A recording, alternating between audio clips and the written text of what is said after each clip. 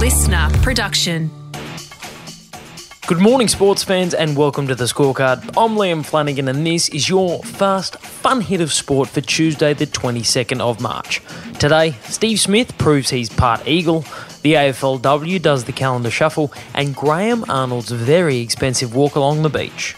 But first, it feels like a lifetime since the St George Illawarra Dragons have been free from scandal and have had clear air to just focus on playing rugby league. But with sexual assault charges against Jack DeBellin dropped mid-last year, finally, the Dragons can just focus on... NRL player George Burgess has been interviewed at Mascot Police Station this afternoon after a woman claimed she'd been sexually touched by him on Tuesday, the 8th of March in Mascot. Oh, you've got to be kidding me. Police have contacted the NRL Integrity Unit with the Dragons this afternoon, confirming the club is aware of the matter. Oh, they're aware, and thankfully they've got a template on standby for such situations, which reads... The St George Illawarra Dragons have been made aware of a matter involving one of its players by the NRL Integrity Unit. The Dragons are working closely with all parties as the matter is under police investigation. The Dragons will be making no further comment at this stage. End quote. Channel 9's Danny Widler has since tweeted that Burgess has been charged by police. I guess just focusing on rugby league will have to wait till next year. We all know that Steve Smith isn't human, but it turns out he might be part Eagle. How he's seen that, I don't know. It must have been his peripheral vision. The third test of the series against Pakistan kicked off yesterday in Lahore, and with Australia winning the toss and electing to bat first, Smith was called to the crease earlier than expected after David Warner and Marnus Labuschagne were both dismissed cheaply. There's another one. There's a neck. Up goes the finger again. What a start from Pakistan. This is sensational stuff. First it's Warner. Now it's Labuschagne. Afridi's got them both. And the whole of Pakistan will be on their feet. Reeling at 2 for 8, Smith set about rebuilding the Aussie innings alongside opener Usman Khawaja. But it was this moment that left the commentators marvelling at the peripheral vision of Smudge. What on earth happened there?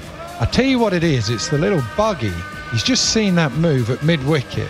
How he's seen that, I don't know. Immediately after defending a delivery, Smith gestured to the umpire that a broadcaster buggy almost 100 metres away on the boundary was moving. I mean, it's on the boundary at deep mid-wicket, and he is not happy.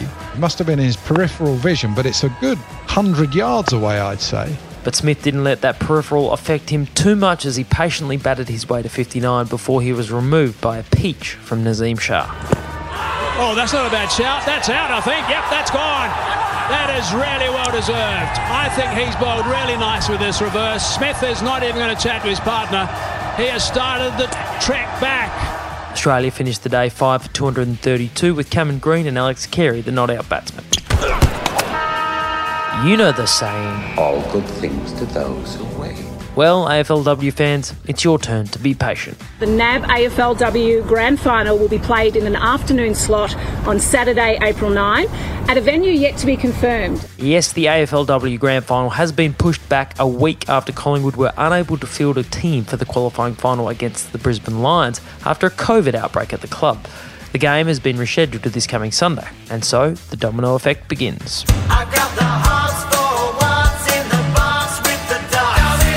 No, not that domino effect. The one where one action leads to another action that leads to another action and so on and so on. Basically, the COVID outbreak means the qualifying final has been postponed, which means the prelim final now needs to be pushed back a week, and ultimately the AFLW Grand Final has to be played 1 week later than scheduled on April 9th. The highest ranked AFLW team from the home and away that makes it through to the Grand Final wins the right to host that Grand Final. With the Crows to take on the Dockers in one prelim and the Demons to play the winner of the Pies and the Lions qualifying final, the rescheduled AFLW Grand Final could still be played in Queensland, WA, SA or Victoria. Socceroos coach Graham Arnold is just like the rest of us. He puts his shoes on one at a time and he enjoys the simple things like long walks along the beach. He was unmasked in the company of a woman I believe to be his wife or partner, and it has been confirmed by various sources it was him. In fact, I think he's admitted to it. Unfortunately for Graham, last Thursday he tested positive for COVID and was meant to remain in isolation until this Thursday, as 2GB's Ray Hadley explained. He was out yesterday with his Socceroos game on Thursday night against Japan. At a time when restrictions are easing, it is still very much required. If you have the virus confirmed, you isolate for 7 days. We've now asked Football Australia if they'll be able to confirm with us, can he attend Thursday night's game, given he broke the isolation rules yesterday? Football Australia confirmed that Arnold had breached New South Wales COVID isolation rules and fined him $25,000, which will be donated to the Red Cross Flood Relief Fund. But with the Socceroos hoping to keep their World Cup qualifications alive this Thursday against Japan, Arnold now faces the possibility of being absent from the sidelines for the crucial clash if he can't return a negative result before the match. And if Australia loses, that little beach wander might end up being a lot more expensive than just $25,000. And that is your fast, fun hit of sport for Tuesday, the 22nd of March. I'm Liam Flanagan. Catch you tomorrow on the Scorecard. Listener.